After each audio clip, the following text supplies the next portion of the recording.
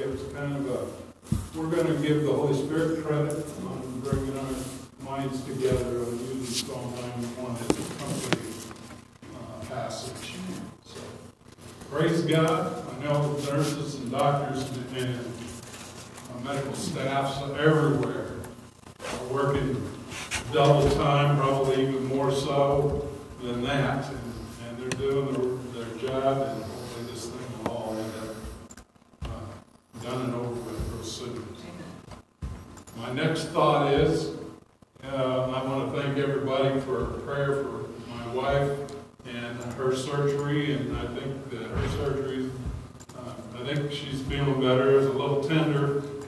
Once in a while she tried to stop a door the other day, which a rude young man didn't hold the door for her, and it kind of slammed on her wrist. But I think it's getting better, and hopefully that'll heal up real soon. And then I've got a Frankenstein zipper in my neck right now.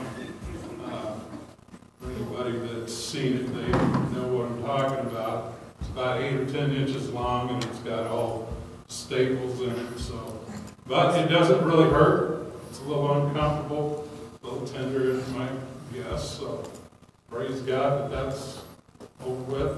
And on Friday, I'm supposed to get those staples out and go over a pathology report, make sure there was nothing more than a lipoma, which is nothing more than a fatty tumor. So,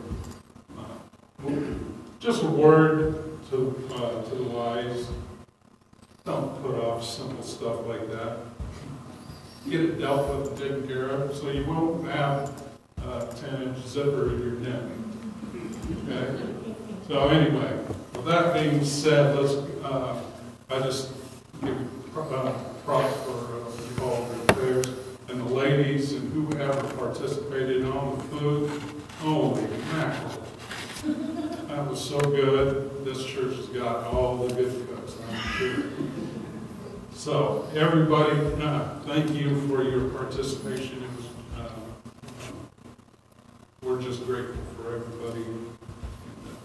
I didn't have to cook.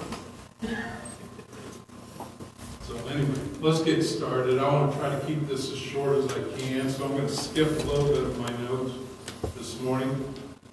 And as Dave mentioned earlier, we're going to have a community service right after I get done speaking. And for those of you that are concerned, you know, like David said, we've taken all precautions necessary. And when you come up to receive the elements today, I want you to come and receive the elements. The elements will be served to you, okay? So you don't have to dig around and possibly contaminate. We're just being as cautious as possible. So you just well know that the elements will be served to you. You can go back to your seat and we'll all partake together, okay? Let's get started. Last week I started a series on the blood of Jesus, and it's called The Blood. I've been reading a book on that, looking at the Word of God, and I'm learning a lot of things. A lot of things, just like the basics, are being brought back to my remembrance, and it's, but how many know sometimes we just need those refresher courses, and I talked about that a little bit last week. So, but anyway, the idea of the Easter season coming up, we know is all about the resurrection. But how many know that there was an entire week there that led up to that is described as the Passion Week? A lot of times people talk about. And how many know our Monday probably wasn't the same as Jesus' Monday back then? Jesus had quite the Monday getting started for that week. So Passion Week is something that starts running through my mind, you know, and I wanted to focus on one of the aspects, and that is the aspect of the blood of Jesus. And when I say that, I find that the aspects of the blood of Jesus are enormous. There's several aspects that the blood of Jesus has provided for us that I don't know that we all understand. Maybe we've never known. And so today I'm just going to talk about one more of those things. Last week we talked primarily about the redemption portion of what the blood of Jesus has provided for us, redemption or pardon of sin, however you would like to look at it. Today we're going to talk about, and I'll probably kind of try to go through some of the things I went through last week and lead us into what I want to speak about today. But today is the cleansing aspect of the blood of Jesus. This is going to be real important, especially for those that haven't known the Lord for very long. You need to understand it. I needed to understand it, and I've gotten a deeper understanding since I started looking into it. So, anyway, in other words, in our blood of Jesus, we all know, was shed for our sin. And we realize that there was a penalty for the sinful state of man that could only be satisfied by the shed blood of Jesus Christ. Amen? Who can all say amen to that? So in other words, in order for mankind to ever be able to approach the throne room of grace, approach the throne of a holy God, something had to die. Remember we talked about that last week. Something had to die. So, and it wasn't like we had a desire to serve the living God until the Holy Spirit drew us into the kingdom and we yielded our heart to Him. But it's our act of worship that I'm talking about. We couldn't go to the throne room of God in an act of worship to Him before something had to die. Something had to shed its blood to cover our sins. So in the Old Testament, a sacrificial system was set up to satisfy that requirement. So the act of slaying a lamb then annually was instituted. Now I'm going to be perfectly honest. There is a whole bunch of stuff that I'm not going over right now about the tabernacle and the sacrificial system. It is deep and a lot of information, so we don't have time to do all those things. So I'm just hitting a couple of highlights. But the act of slaying a lamb annually was instituted at the sacrificial system in the Old Testament. The act of killing a lamb at the altar and making an offer of blood at the mercy seat of God was carried out by the high priest. The lamb became a substitution then, and the shed blood became a substitution for the sin of the people, and it was done annually. And the process was carried out by a high priest at the temple every year. I say this much to say that this entire process was complicated, and it had to be done properly. Otherwise, when the high priest wanted to pass through the veil, apply the blood on the mercy seat to make atonement for the sins of the people, if he didn't do that entire process that he was required to do, when he passed through the veil, he would die. He would literally die. So they had a rope that was tied to his ankle. So in case he didn't come out in the required amount of time to make that process go through, they would pull him out of the holiest of holies by his ankle. Is that right, John? That's just the basic part of it. So it had to be carried out to the last detail and done properly. So all that is, like I said, all of that teaching is for another time. It's extremely interesting to study on how things work in the tabernacle. I love to read about it and study about it. Just way too much information, of course, to go through. What I do want you to understand is that the entire sacrificial system that was set up in the Old Testament was a type or a foreshadow of what Jesus shed blood was all about. in terms of the New Testament perspective. A faith-based system in which you and I, by faith, believe that Jesus shed blood, paid the ultimate price for our sin, once and for all times, abolishing the need for the Old Testament sacrificial system that was only temporary and had to be performed annually. Jesus shed blood, covers our sin from the past to the future. The sacrificial system was only temporary, but Jesus shed blood.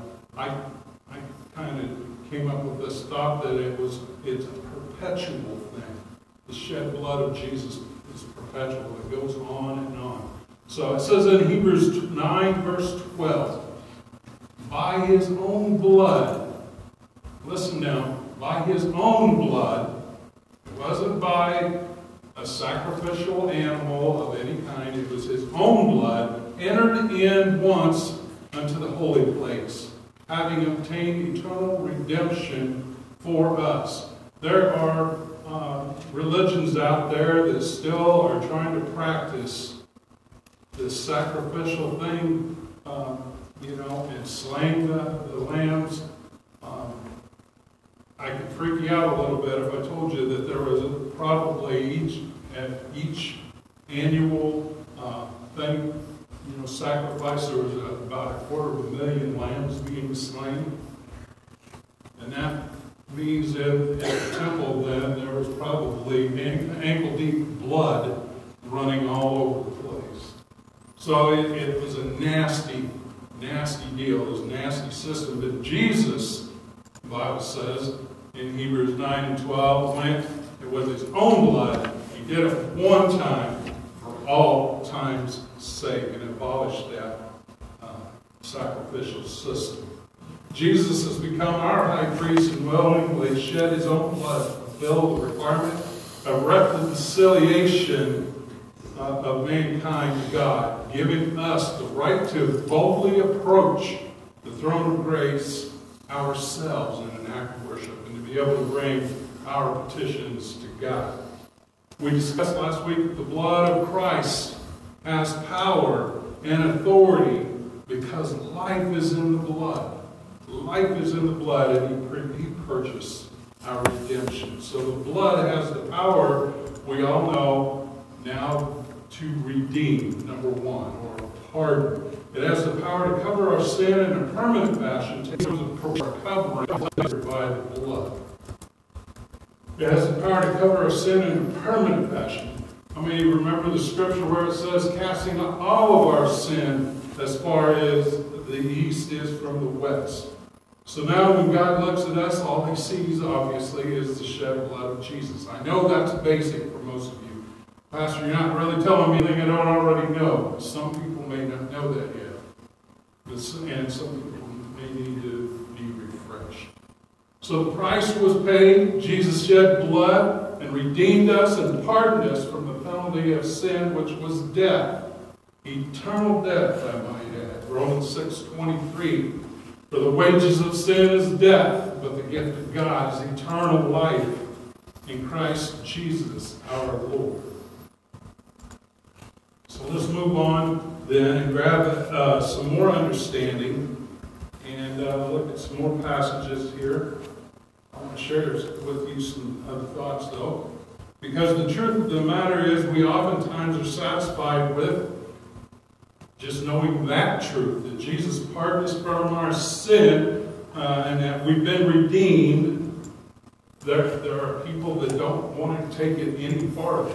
They don't know that they need to take that any farther. They realize that the shed blood of Jesus, that the shed blood of Jesus was so much more than just pardoning our sin.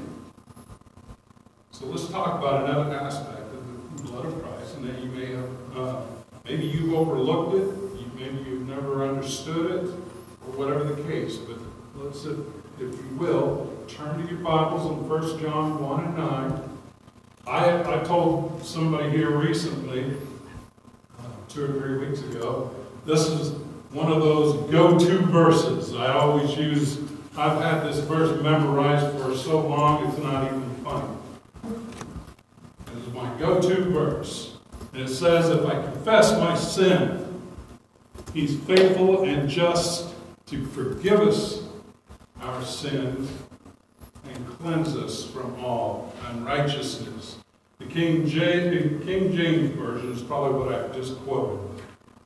Okay? But it says, if we confess our sins, He's faithful and righteous to forgive us our sins and cleanse us from all unrighteousness. I want us to understand something here. This verse is often used as a go-to verse, like I said, when Christians have failed. When Christians have failed. How many has ever failed and kind of slipped in and said nasty words or whatever the case might be? And you've gotten away from the fellowship of the living God. And maybe you're not so proud of it. I've used this verse so many times to reestablish my walk with the Lord. I've used this verse that way before, and I know most of you probably have too. Can I tell you this, though? It isn't really the purpose is of that particular verse. Really not exactly what that verse is all about. But, nevertheless, if you're going to that word, that particular passage, you're going to the Word of God, hallelujah, you're going in the right direction. So let's talk about that particular verse a little bit today. The cleansing power of the blood of Jesus. Numerous times in the New Testament it's mentioned that we be experiencing what the Bible talks about as a pure heart or a pure conscience. And sometimes referred to a clean conscience. That we should be washed in the blood of the Lamb. That there is a cleansing power in the blood of the Lamb, and we have been washed by the water of the Word. What's all that talking about? It's basically talking about a sanctification, or leading to sanctification. But for instance here this morning, if we look at Matthew 5 and 8, it's talking about having a pure heart. Blessed are the pure in heart. 1 Peter 1:22, Peter offers us a challenge this morning to love one another with a pure heart, fervently. Acts 15 and 9 describes the people of God as being cleansed or purified by their faith in God. In Titus 2:14, Jesus purified or cleansed unto himself a peculiar people. We're a peculiar people because of the cleansing power of the blood of Jesus. And in 2 Corinthians 7 and 1, it teaches us, let us cleanse ourselves from the filthiness of the flesh. So there is some responsibility in that particular verse for ourselves to pursue a cleansing. And we do that by getting our minds cleansed, and our conscience cleansed, and our hearts cleansed by the washing of the water of the Word. We continue to get our minds renewed to align with the will of God. That's what that one's talking about. But what I'm driving about here, especially when we look into the Old Testament first, that there is an inner condition of the heart of man that simply has to be changed. So, yes, when we give our heart to the Lord, our sins are dealt with, they're covered, they're actually, if I remember right, one of the translations said that our sins are literally behind God. They're literally behind God, so He doesn't ever see them. They're covered by the sin, by the blood of Jesus. And here's my problem. Too many are satisfied with the idea that they are free from the guilt of sin, and they don't pursue it any farther. They no longer have sin of the past held to their account. They don't realize that there's more to it than that. The pardoning of sin is one thing, but cleansing is another. cleansing is another. It's subsequent to the pardoning of our sin. And there's a real blessing knowing that you are purged from the stain of sin. It's an inner cleansing that's taking place, and it begins with our minds and with our soul. And it washes down through our heart. It's talking about that inner man that is within inside of us.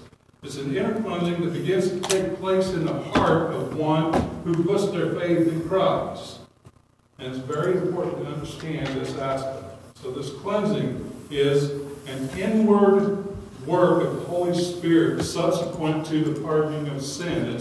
It's the Holy Spirit working with the blood of Jesus to purge out all the sin stains that are left behind. Some of us don't forget the past the way God wants us to forget the past. He wants us to put that stuff behind us. 1 John 1:7 says that the blood of Jesus Christ, His Son, cleanses us from all sin.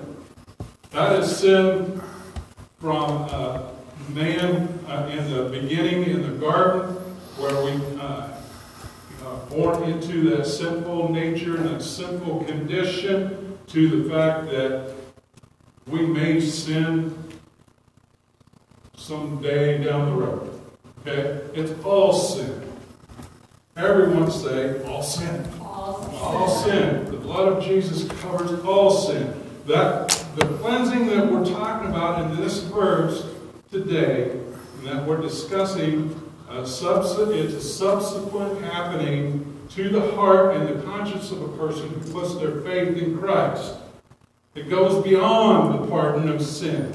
So in the Old Testament, people that were cleansed, they had to go through a process of cleansing by water and cleansing by blood. And that same word in the Old Testament was connected to the purifying nature of fire as well. And I don't want to confuse you, but if you'll look into this thing, fire was oftentimes used as a purifier.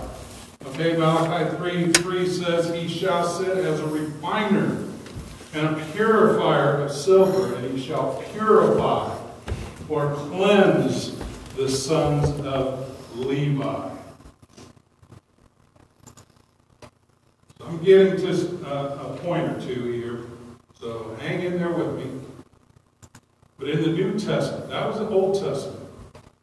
But in the New Testament, when the Bible is talking about cleansing and having a pure heart and a pure conscience, it's talking about a process or an inward purging in our heart and in our mind, cleansing us and washing away all.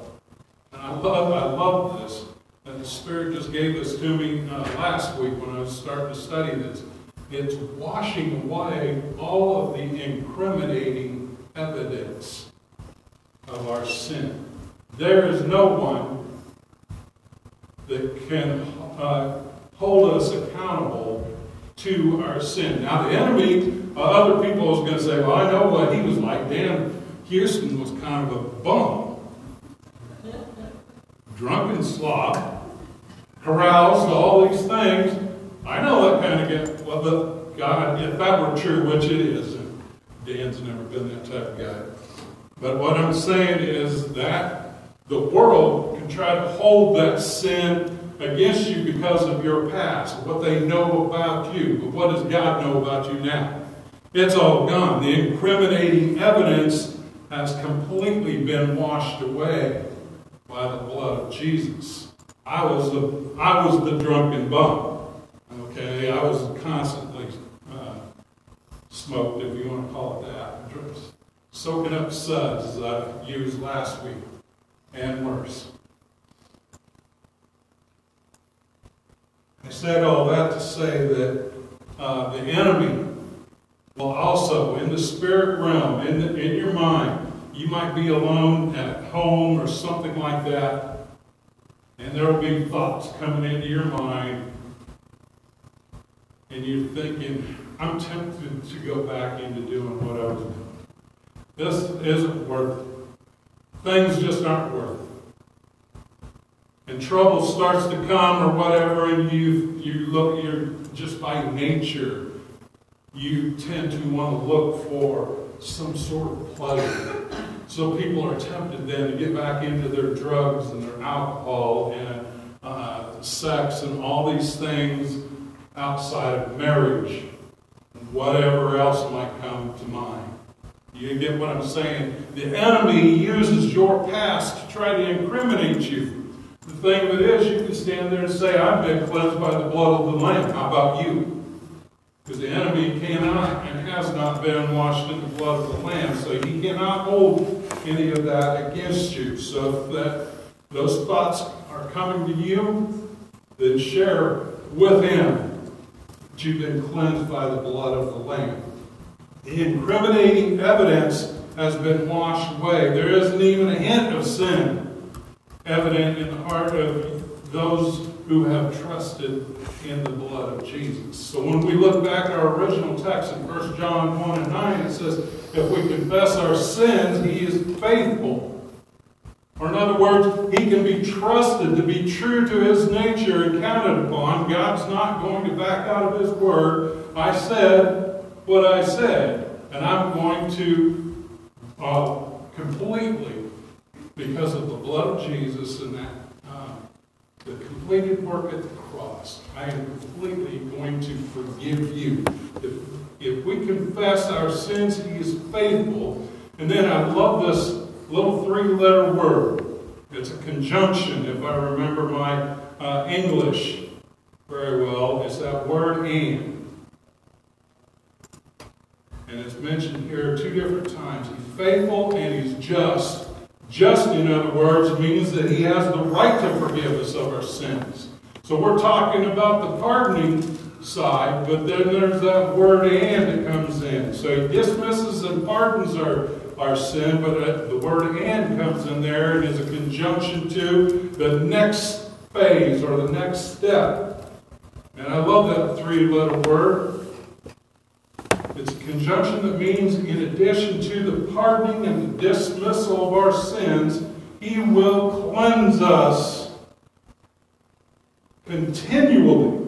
If you look in the original Greek, those words and that phrase is literally talking about a continual cleansing. It's not a one stop and you're done, like a lot of people believe, and then they go back to the shed blood in order to get their hearts right once again if they fall away from the Lord.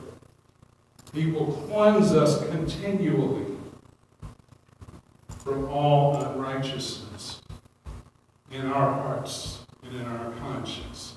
It's so important to understand that there's an inward experience that began to take place the moment you received Christ as your Savior. The experience is a process of cleansing of your conscience from the evidence of all sin in your life. I will say past sin, present sin, if you happen to be failing right now, God's not mad at you. He still loves you. He wants you to ask him for forgiveness, and everything's going to go well for you in your spiritual walk. And it's even about the future sin. Sometimes we tend to fall away from the fellowship or fall out of fellowship with God. Look at Hebrews 10:2 in part B. We're talking about this cleansing is beyond the pardon or the dismissal and the redemption of our sin.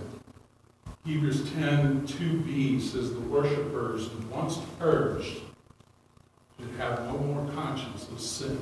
Don't be bringing that stuff up yourself. Some people have the tendency to not have good self-esteem or whatever the case might be for many reasons. There's somebody in here I know of that's taken psychology classes. I think Rebecca knows what I'm talking about. We tend to, for whatever reason, we tend to beat ourselves up, and we tend not to be able to forgive ourselves. All these kinds of things. And what we're doing is we're drumming up all of our past failures and all of our past sin, and we're holding it against ourselves. And it says right here, the worshipers, you and I, giving our hearts to the Lord, the worshipers, once you've been purged, should have no more conscience of sin. You should not recollect that any longer unless you're using that to be giving God glory and you're ministering to someone else. I don't recommend people to just go out and start talking about their past. I don't recommend that at all, because they get in with a bunch of people and everything, they're talking about the filthy things that they may have done, and they tend to want to glory in all that. Don't be getting in those kinds of conversations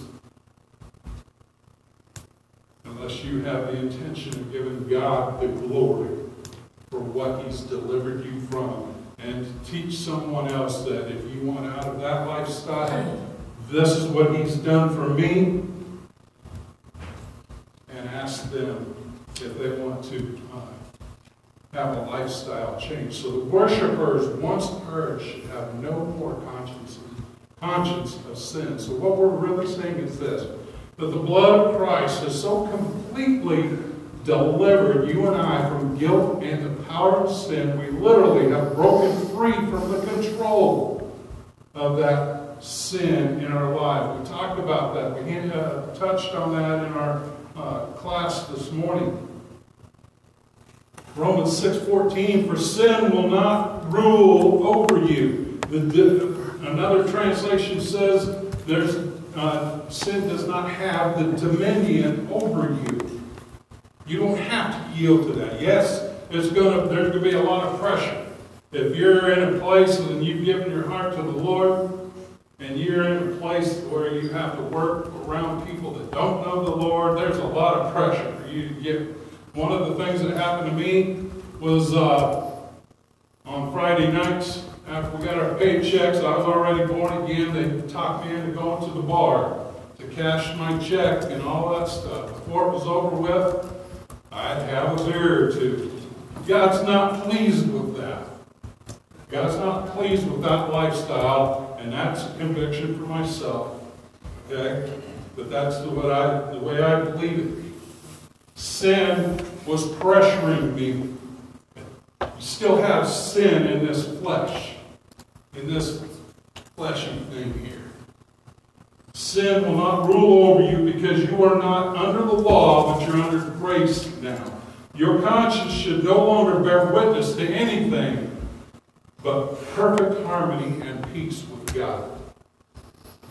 Your conscience should no longer bear witness to anything but perfect harmony and peace with God.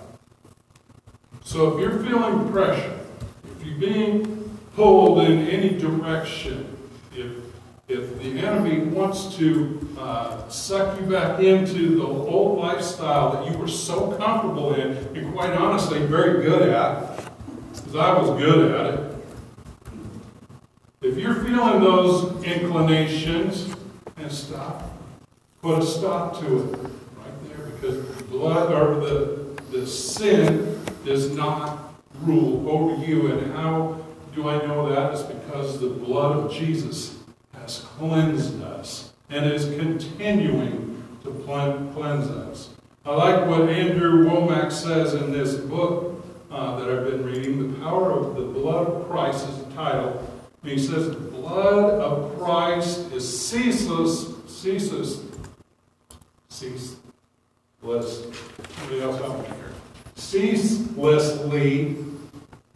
operative.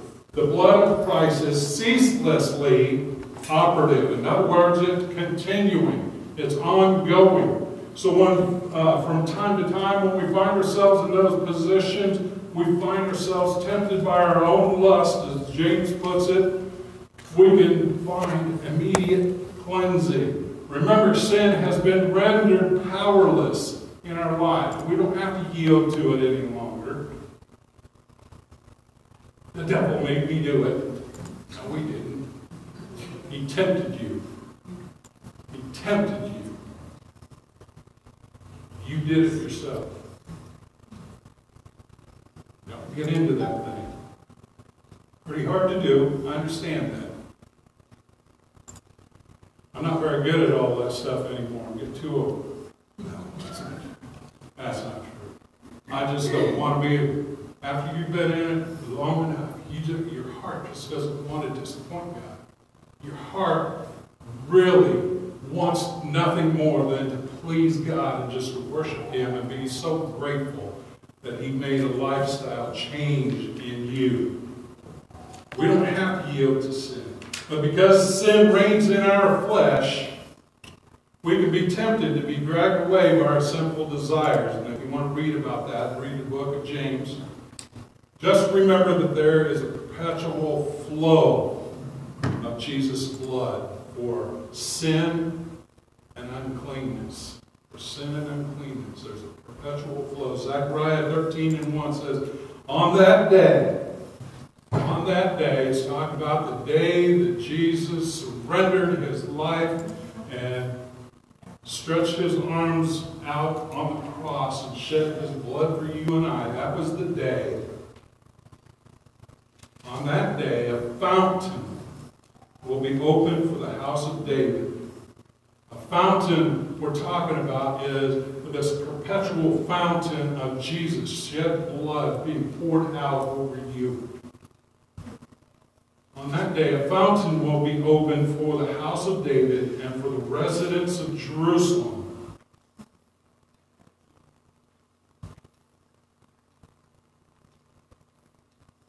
I made a mistake in my here.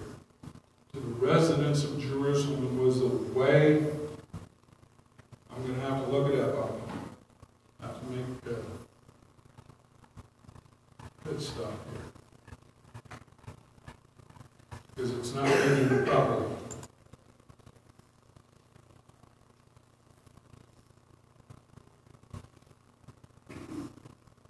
Zechariah 13 and verse 1.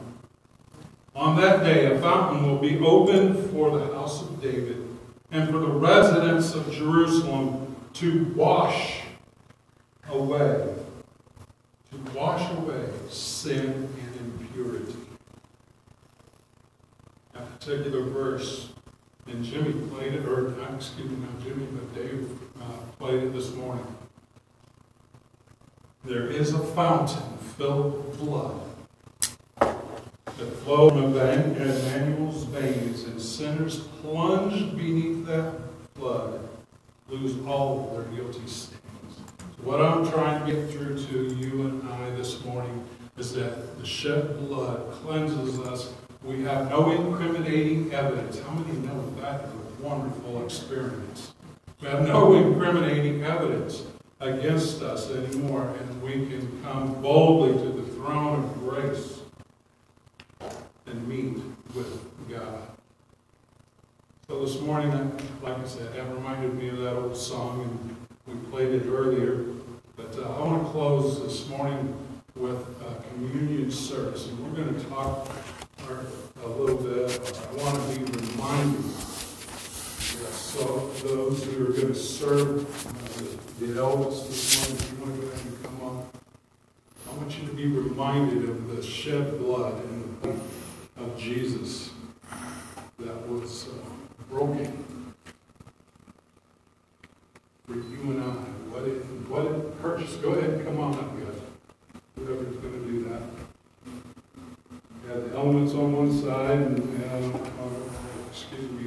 bread on one side, and then we have the juice on the other. It looks like to me that you need to slip on a glove there. We had a couple of them. Right. And we have the juice, the elements over here organized in such a way that there's space in between each of the cups, so you're without being contaminated. It's all about this coronavirus thing, okay? So we're just trying to be, trying to honor